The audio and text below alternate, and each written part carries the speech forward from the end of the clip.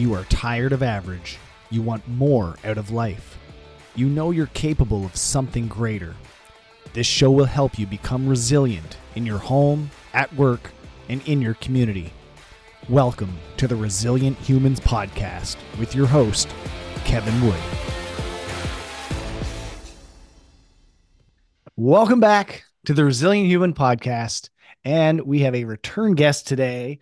This dude has done something remarkable. So this is like a follow-up episode to the first one. Adam Faatz, welcome back to the show. Thank you. Yeah, I'm glad to be back. Tell our listeners, so some people might be tuning in for the first time. Give us a little rundown. What did you just complete? 9 days living in Africa on Mount Kilimanjaro. I was the first person to summit Kilimanjaro with a missing lung and pulmonary fibrosis, almost 20,000 feet.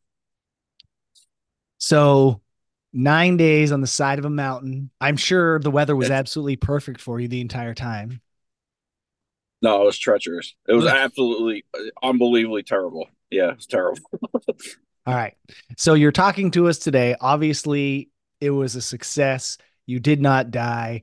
Everything, well, most things went according to plan, and you did reach the goal. Give our listeners a little idea of what was required for you in preparation for this trip. So not just I want to hear the physical stuff, but also the mental training that has to go into this as well. Yeah. So physical, I trained 3 times a week with a trainer in person. Part of that was hypoxico, which for people who don't know what that is, that's when you wear a mask. You look like a fighter pilot. It's hooked up to a generator and it simulates altitude. So I was training upwards of the max that they make is 21,971 feet. So I was wearing this device at, almost 22,000 feet. But also part of that was I had a respiratory trainer out of Bayou, Gilles, who I worked with to increase my lung function because my lung function is kind of decreased because of the fibrosis. So that was the physical aspect. I also hiked probably anywhere between 4 to 6 miles a day, every single day. And I did this for about a year. Now, as far as the mental aspect of it, I kind of went into it intentionally, not knowing what to expect. If that makes sense. I mean, I knew what to expect as far as, the altitude, things like that, but I wasn't prepared for the weather by any means. So mentally, I just looked at it as every day when we would go from like camp 1 to camp 2. Mentally, the preparation was my goal was to make it to 20,000 feet. I never really looked at it as, all right, we're going to go from here to here, because then that was breaking up the monotony of it. But at the same time, it was kind of, it was leading me to this point of, well, how much further can I go? So mentally to prepare for it, I just went in not knowing what to expect. I felt that not knowing was probably better than thinking I was prepared and then finding out I wasn't. That kind of goes against conventional wisdom. Like when I'm training somebody for like a competition, I want them to know what it's going to look like, who's going to be around, where they stand, where the referees are sitting. Like I want them to know everything so that there are no surprises. But what you just said, there's always going to be surprises.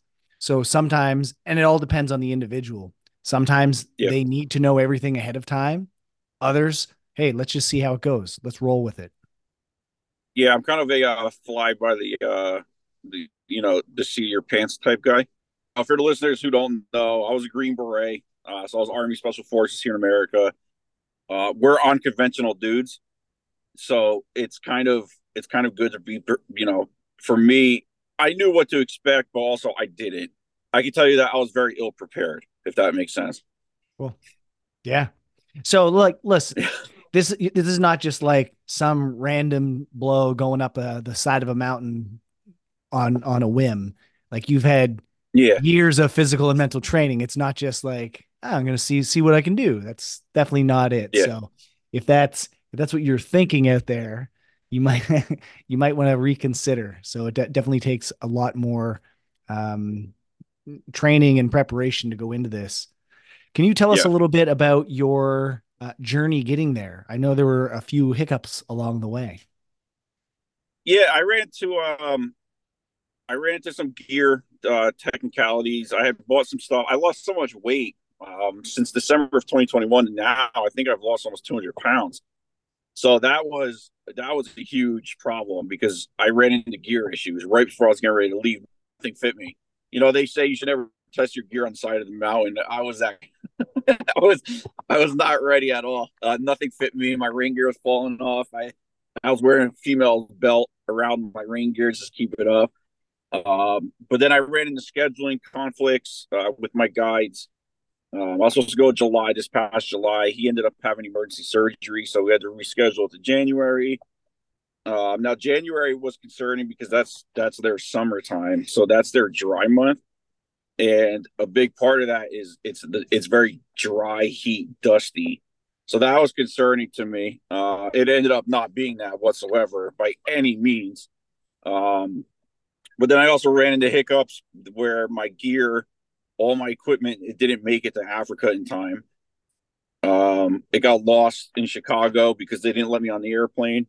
I was boarding from Newark, New Jersey to Chicago, and then Chicago to Qatar. I missed boarding, not at my fault, the airline's fault. So then I had to take a train to Philadelphia, two trains and a bus, and then I paid a cop to drive me to the airport. um, it was bad. I mean, it was really bad. But then I ran into health problems. I had to have bilateral inguinal hernia repair. I had to have some tumors removed throughout the year of preparation. It was a lot. I didn't think I was going to be ready to go. It got to the point to where then I caught COVID about a month before departure, that was real bad given my lung condition. That's terrible, terrible for people with normal lungs. Yeah, Yeah. yeah, So, all right, you get all your stuff. You're in Africa. You can obviously see the mountain because it's one of the most massive mountains on planet Earth. So you can yep. pretty much see it from anywhere. Um, before you start your ascent, what's going through your mind? So Kilimanjaro. There's another mountain there. It's called Mount Meru, Meru. Now Mount Meru is a little bit smaller than Kilimanjaro, but it's a lot more technical, meaning it's like ropes, ladders.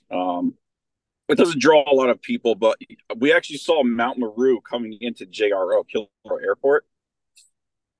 Before I saw Kilimanjaro, I saw Meru, and I remember I was sitting next to a Tanzanian. It's actually pronounced Tanzania. I was sitting next to a Tanzanian, and I was like, "Oh, there it is." He's like, "No, it's Mount Meru," and I was filming it, and I was like, "That's Meru." And he's like, "Yeah, Kilimanjaro's coming up." So my first glimpse of Kilimanjaro was actually from the airplane, and it looked like we were going to hit it. And I realized it was Kilimanjaro because the whole thing was snow capped. And that's when I realized, wow, like Meru is about maybe 4,000 feet shorter than Kilimanjaro. But when you're in an airplane and you're kind of eye level with it, all you see is it's above the clouds. So that was my first glimpse of Kilimanjaro. I got a really cool video I can send you. Um, and I kind of realized like reality kind of set in, and I was like, all right, well, it's big, but from the airplane, you're looking at it at a bird's eye view. It doesn't look that big. But then when we landed and we were going in, we had a VIP meet and greet, so we went through like customs faster. Um, Kilimanjaro, the mountain itself, is behind the terminal, and that's when you can see it, but you can only see half of it. So it's like it almost looks like a stack of like pancakes, and then it like disappears, and then all of a sudden it appears again. So you got Wow. the mountain, clouds, and then you think that's it. And then the clouds might break a little bit, and that's when you can see the summit. And that's when you realize, like, what am I doing here? That was my first reality of this is probably going to be a miserable week and a half. That was yeah. It was kind of like they call it shell shock. It was Yeah. like shell shock. I was like, man, this is gonna be terrible. I remember when I went to out west in Canada to Banff, and I'd never seen like real mountains before, and I was Yeah. awestruck at those. This Yep. it's not even close to the same for out there, I'm Yeah. sure. There's it's just the seeing it in person. There's no way to actually describe it in words because you're in shock. You're just like, I can't believe I'm going to climb up this thing. It's so unrealistic because you just can't see all of it because it's in the clouds. So it messes with your head a bit. Yeah. So you land from the airplane. How long were you there before you started that ascent? So we had the way that my trip was set up. We stayed at a lodge in it's a town called Arusha. Um, it's about an hour and a half trip to the lodge in Arusha where we were, and it's really nice place. It's on like a couple 100-acre coffee plantation, so you got like wildlife. I was there for 2 days, so I landed on the 3rd of January, and then we started our trip on the 5th of January. It's about a 3-hour drive from the lodge to the Moshi, not the I'm drawing a blank, base camp, more or less.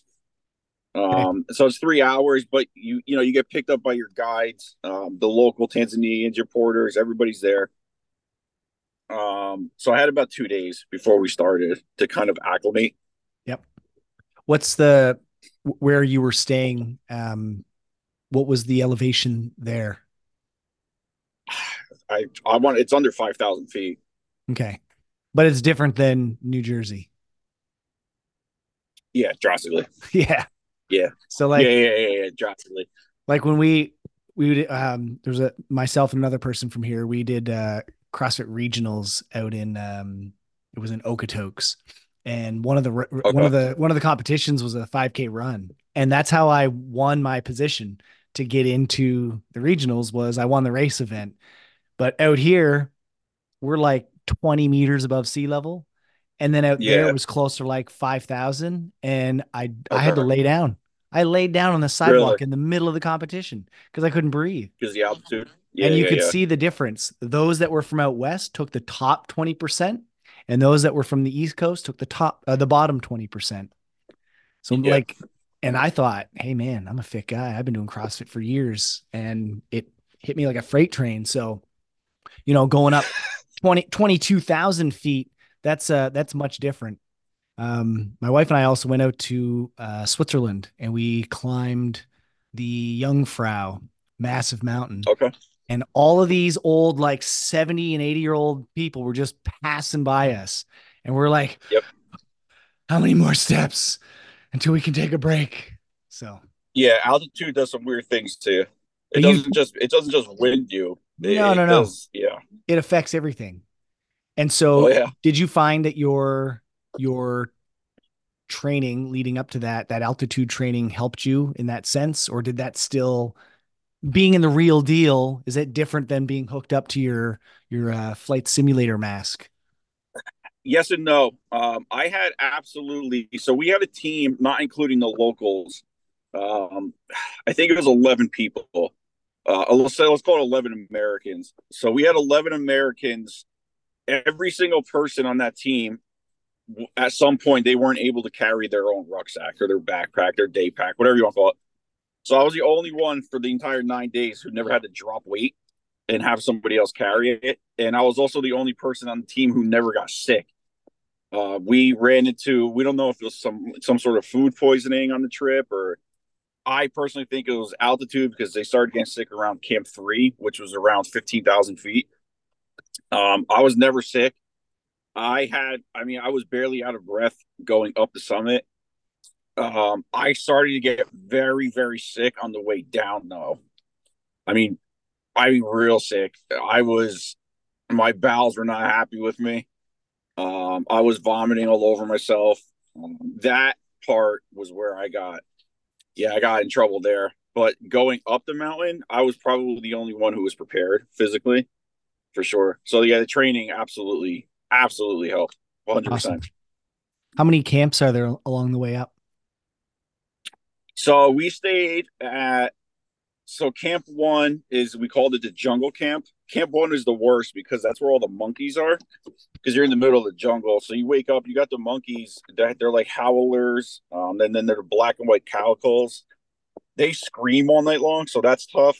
And Yeah. then they steal your stuff. So then you go from there, and then you got camp two.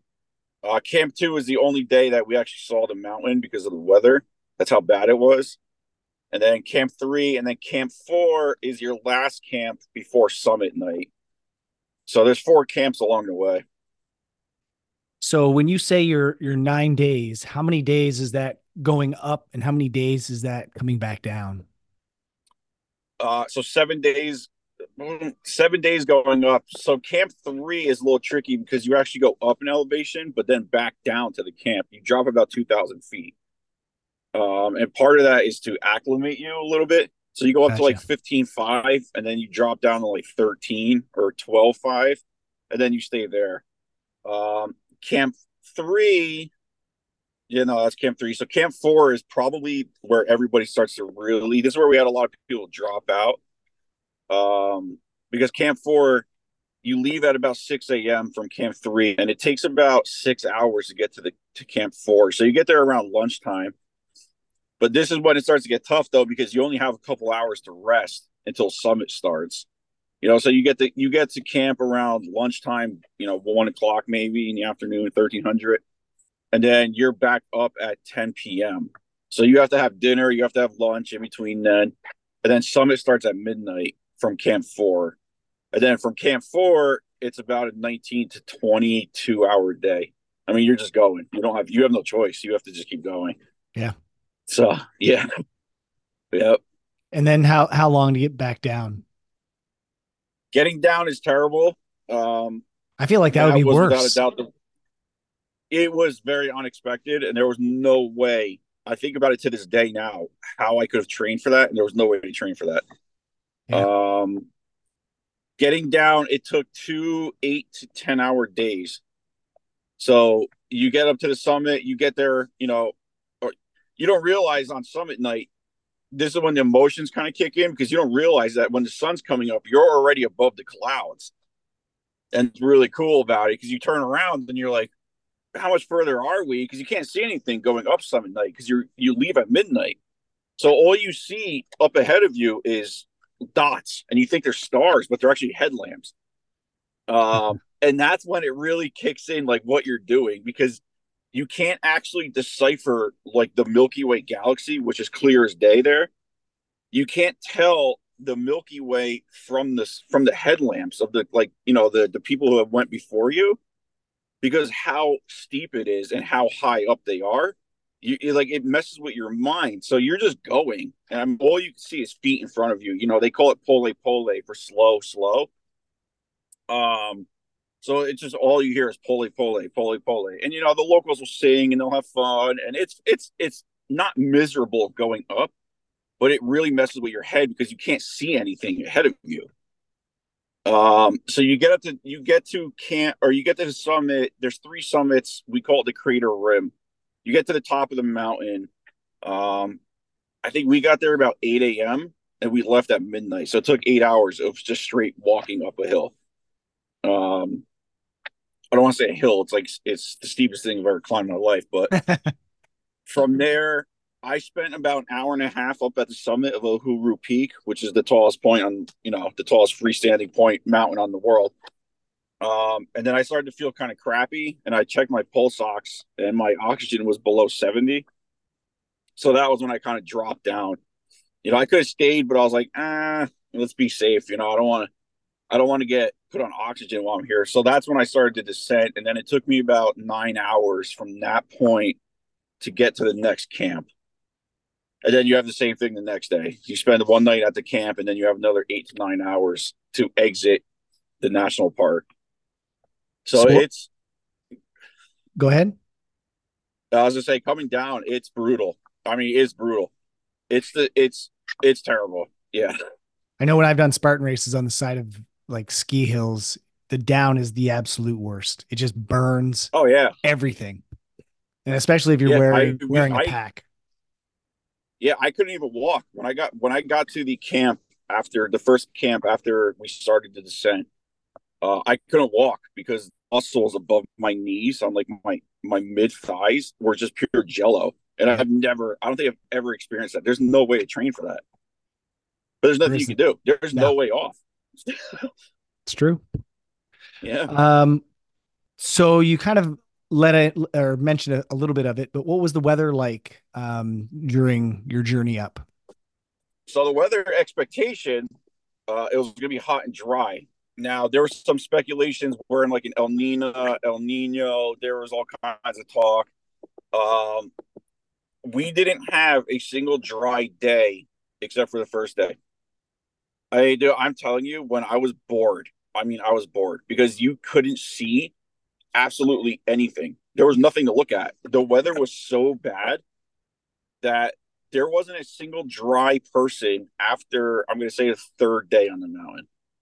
You know, we are everybody's rain gear. I mean, we're talking about like Arc'teryx, $700-800 rain jackets. They failed within the third day. Nobody's boots were dry.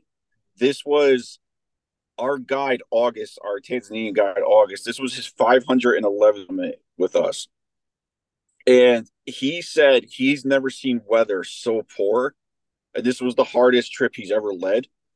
So that's kind of cool in my mind because it's like, all right, well, I did something that's going to suck, but then it sucked even more by accident, you know? Right. But it never got above, I would say, 5 degrees Fahrenheit at nighttime and 35 to 40 during the day. It was just relentless. I was joking that, in Forrest Gump, when they get into Vietnam and he's like, and it rained sideways, and that's what it was like. It didn't Yeah, stop yeah. raining. I mean, it was absolutely terrible. We had to sleep naked so that our flesh didn't rot because of how wet we had been. Yeah, oh, it was terrible. Sounds like an experience. Tell me a It bit was about fun. tell me a bit more about the sleeping. What was the sleeping situation like other than being naked? So I was lucky because Jim and Christy of Endeavor, who I went on the trip with, they had just bought these new tents from some company out in Colorado Springs somewhere. They were 6 foot tall tents, but they had like a little, like almost like a deck. Like it was like this dry flat area with like a big overhang. So you got to put your wet stuff out there. I was alone in my tent, thankfully. Uh, Not including Jim. It was just me and one other guy. I mean, we were severely outnumbered, with the men to female ratios. But so sleeping for me, it was all right. It was kind of tough because there's really no way to set up a tent flat there. So Right. you're sliding all night long. I had brought an inflatable like sleeping pad. I didn't use it. I just didn't like it. I didn't see the need for it. But we had 2 inch, 2 inch like twin size sleeping pad. So that's what you slept on. My sleeping bag, you're just in the sleeping bag and you're tucking your wet clothes down by your feet, to try to help dry it a little bit overnight. But as far as sleeping, the first night was absolutely terrible on the mountain because we were at the jungle camp, so we had the monkeys screaming, and now they sound like police cars, like all night long.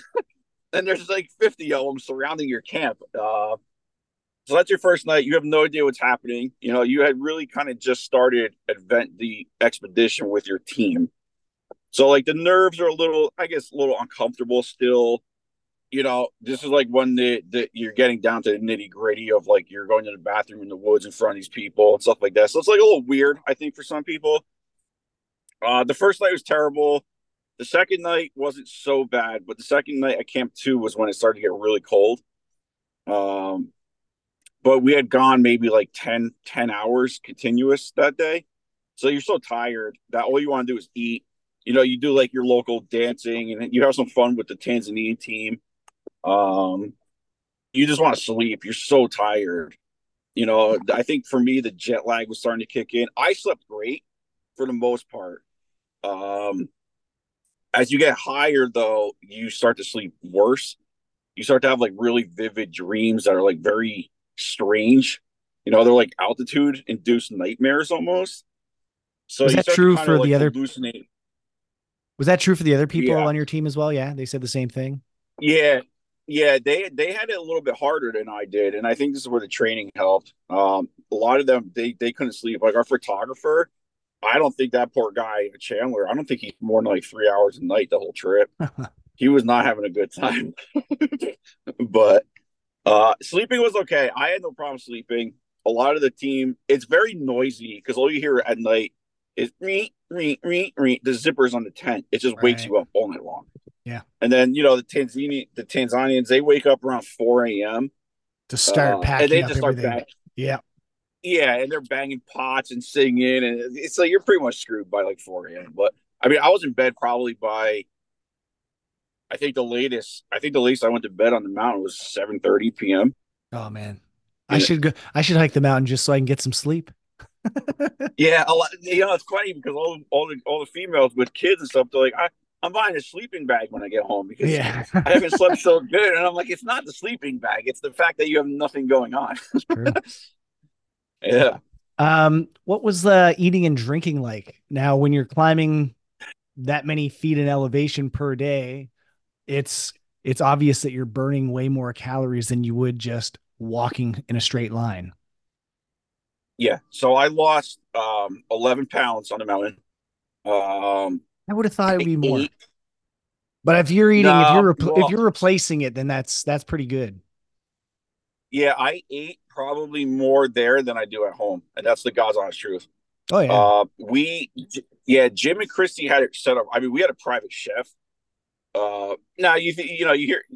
I don't want people to confuse and think like, oh my God, this dude had like this luxury trip. It's not like that. I mean, you're eating in like an army style tent with Yeah, yeah. people who are sick around you, coughing on you, and you know.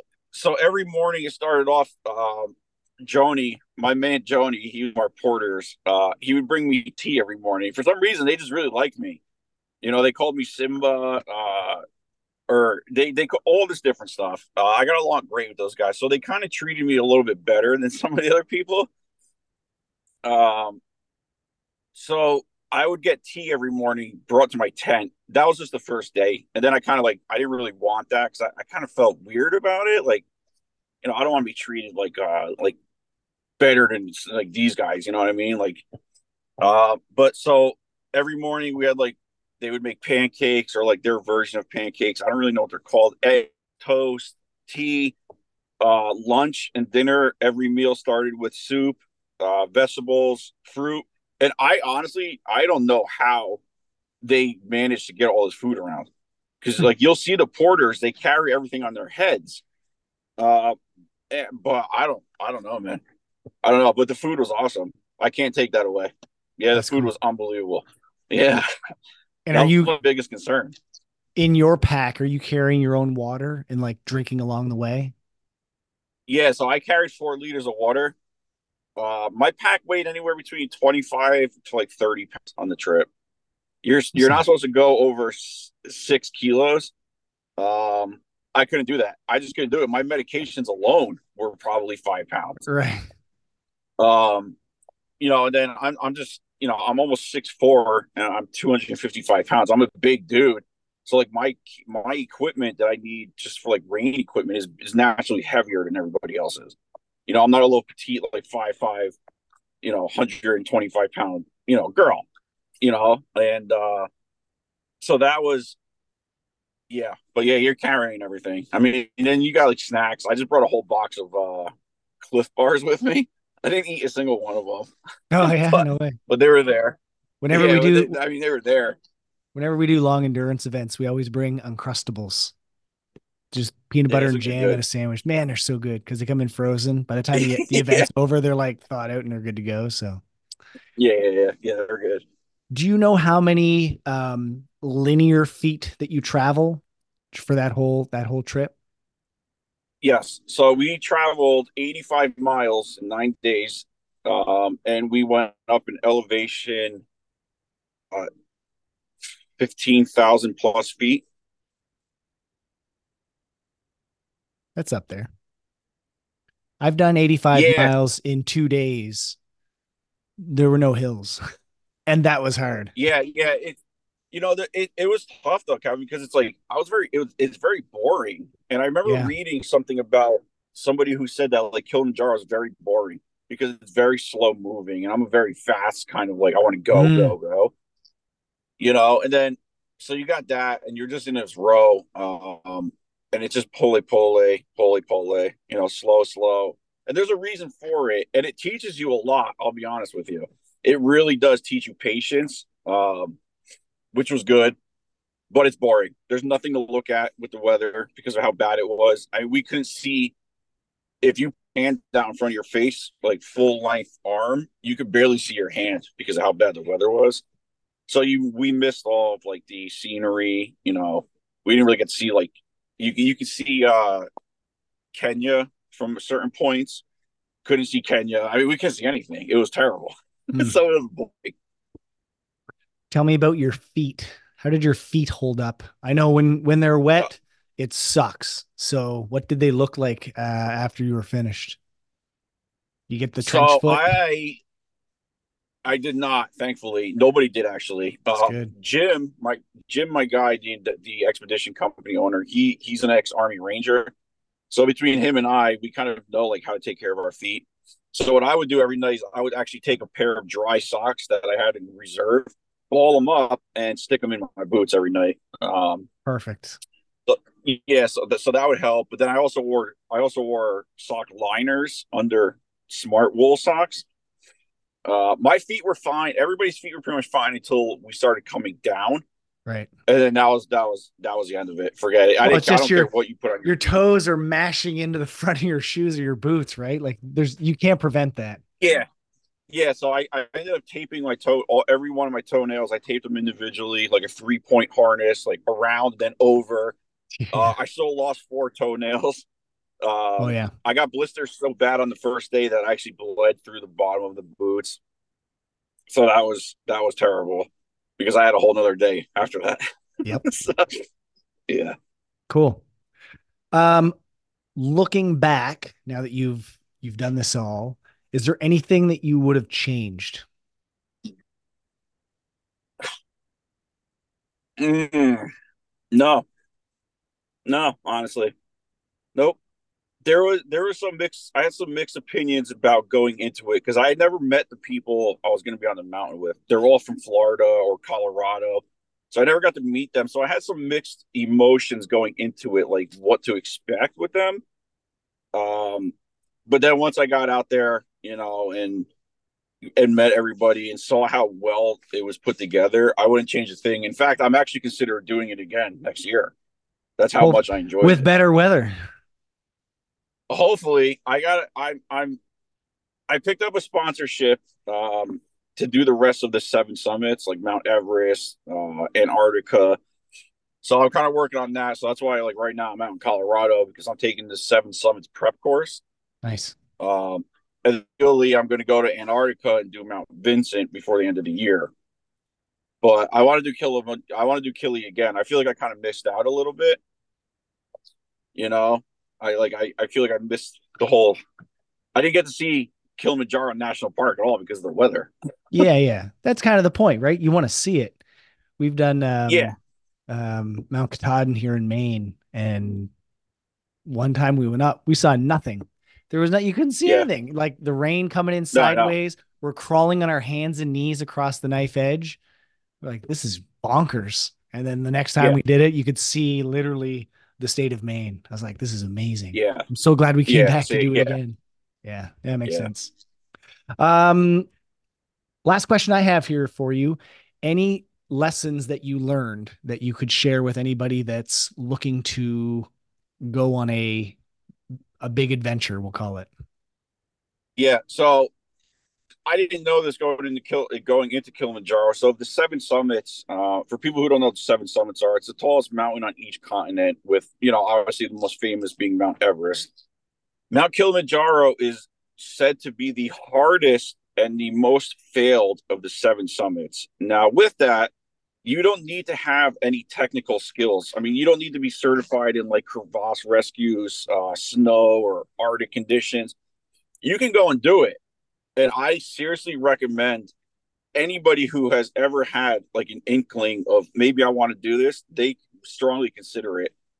Um, because it truly is a life changing experience. And I never expected to like be emotional going up the mountain, but like again, you don't realize that you're above the clouds, and when you down, then I mean you're 1,000 feet above the clouds. There's nothing above you. It's a very humbling experience, but Mm, you'll also learn a lot. I think there's a lot of people misunderstand like the South African region of the continent. You know, they think of these people are like they're poor or like they're slum lords, and it's not this condition whatsoever. I mean, it is unbelievably humbling to see what a porter how they can carry your all your equipment, your tent, everything on their head and run past you up the mountain. You know, it's unbelievable. You can call them porters or Sherpas, but also the fun that I had on the mountain wasn't expected. You know, the singing and the dancing and you know everybody jokes about like Hakuna Matata, but that's a real thing. yeah, That is an actual that's that's part of their normal vocabulary over there. Uh, I think anybody who really wants to do it should do it. Honestly, I would do it all over again just because it was so impactful. You know, because my experiences overseas, I've been with the military, so I mean, we're dealing with not good people. Um, it's definitely worth it. Absolutely, definitely worth it for sure. One that's hundred cool. percent. Yeah. It's it. I had another person that I know. I've only met her once, so more of an acquaintance, but she did the trek as well, and I saw some of her Yeah. videos, and I was shocked with the amount of singing and dancing that was happening. And it was like Yep. before, like they'd have breakfast, everything was packed up. They'd do this like song and dance, and then they'd start the ascent again. I was like, Yeah. what a cool way. Like it puts you in a completely different mindset. When you're singing and dancing, Mhm. you can't think about, oh, my feet hurt or my back hurts, or like not all that disappears. And Yes. they do that on purpose. Yeah. There's intent behind it. It's not just Yep. because they feel like it. There's a reason for it. So I Yeah. was blown away by that aspect of it. Yeah. Yeah. Yeah. It's amazing. It really is. It's a very humbling experience. You know, and it doesn't have to suck. The trip doesn't have to suck. You know, Right. it It's yeah. I mean, it sucks what your in its own mindset way. is. Yeah. Yeah. Exactly. Yep. Cool. Adam, man, this has been Exactly. awesome to catch up with you and Yeah. to Yeah. see you back. Because right, Yeah. like it was a lot of unknown for first person with PF to get this done. So, Yep. you didn't know what the outcome would be, and I know that your trainers and doctors, same thing. So welcome back, congratulations. Yeah. Thank you. Yeah, and best of luck with your 7 Summit challenge. Yeah. Do you know how many people have done the 7 summits ever? I don't know exactly. I can tell you the statistics for Kilimanjaro, but the seven summits, I'm not sure. I know 30,000 people tried Kilimanjaro in 2023, Okay. and less than 5,000 made it to Wow. Ogaru Peak. It'd So be it's interesting. not a high number. Yeah. It'd be interesting to see what's the common factor with those that complete it. Is So it I'm is it the actually on. preparation? Is it the mindset, a combination? Like obviously there's a lot to it, but there's got to be a common factor. I think it's mental because you can't see where you're going. It's a lot longer than people realize, and it's such drastically changing landscape. I mean, you're going through five ecosystems. You know, Arctic Mm. conditions, jungle, alpine desert. It's like everyone. What's an alpine desert? It's like exactly what it sounds like. You know. So it's a lot. I mean, I know a guy who lives right by me. I'm meeting up with him this week. He's climbed Mount Everest 3 times, and he's failed Kilimanjaro twice. He can't do it. Just can't do it. Wow. So yeah, so I'm interested in that myself. I don't know what it is. There, you got the hard one done. Now it's on to the easy stuff. Yeah, now I just gotta save money. Yeah. Yeah, that's it. So cool. Cool, man. It was awesome chatting with you. Best of luck, and I'm sure we'll see you on the other side. Thanks for listening. If you enjoyed this episode, please share it with others or leave a rating and review. To catch all the latest episodes, be sure to subscribe, and I'll see you next time.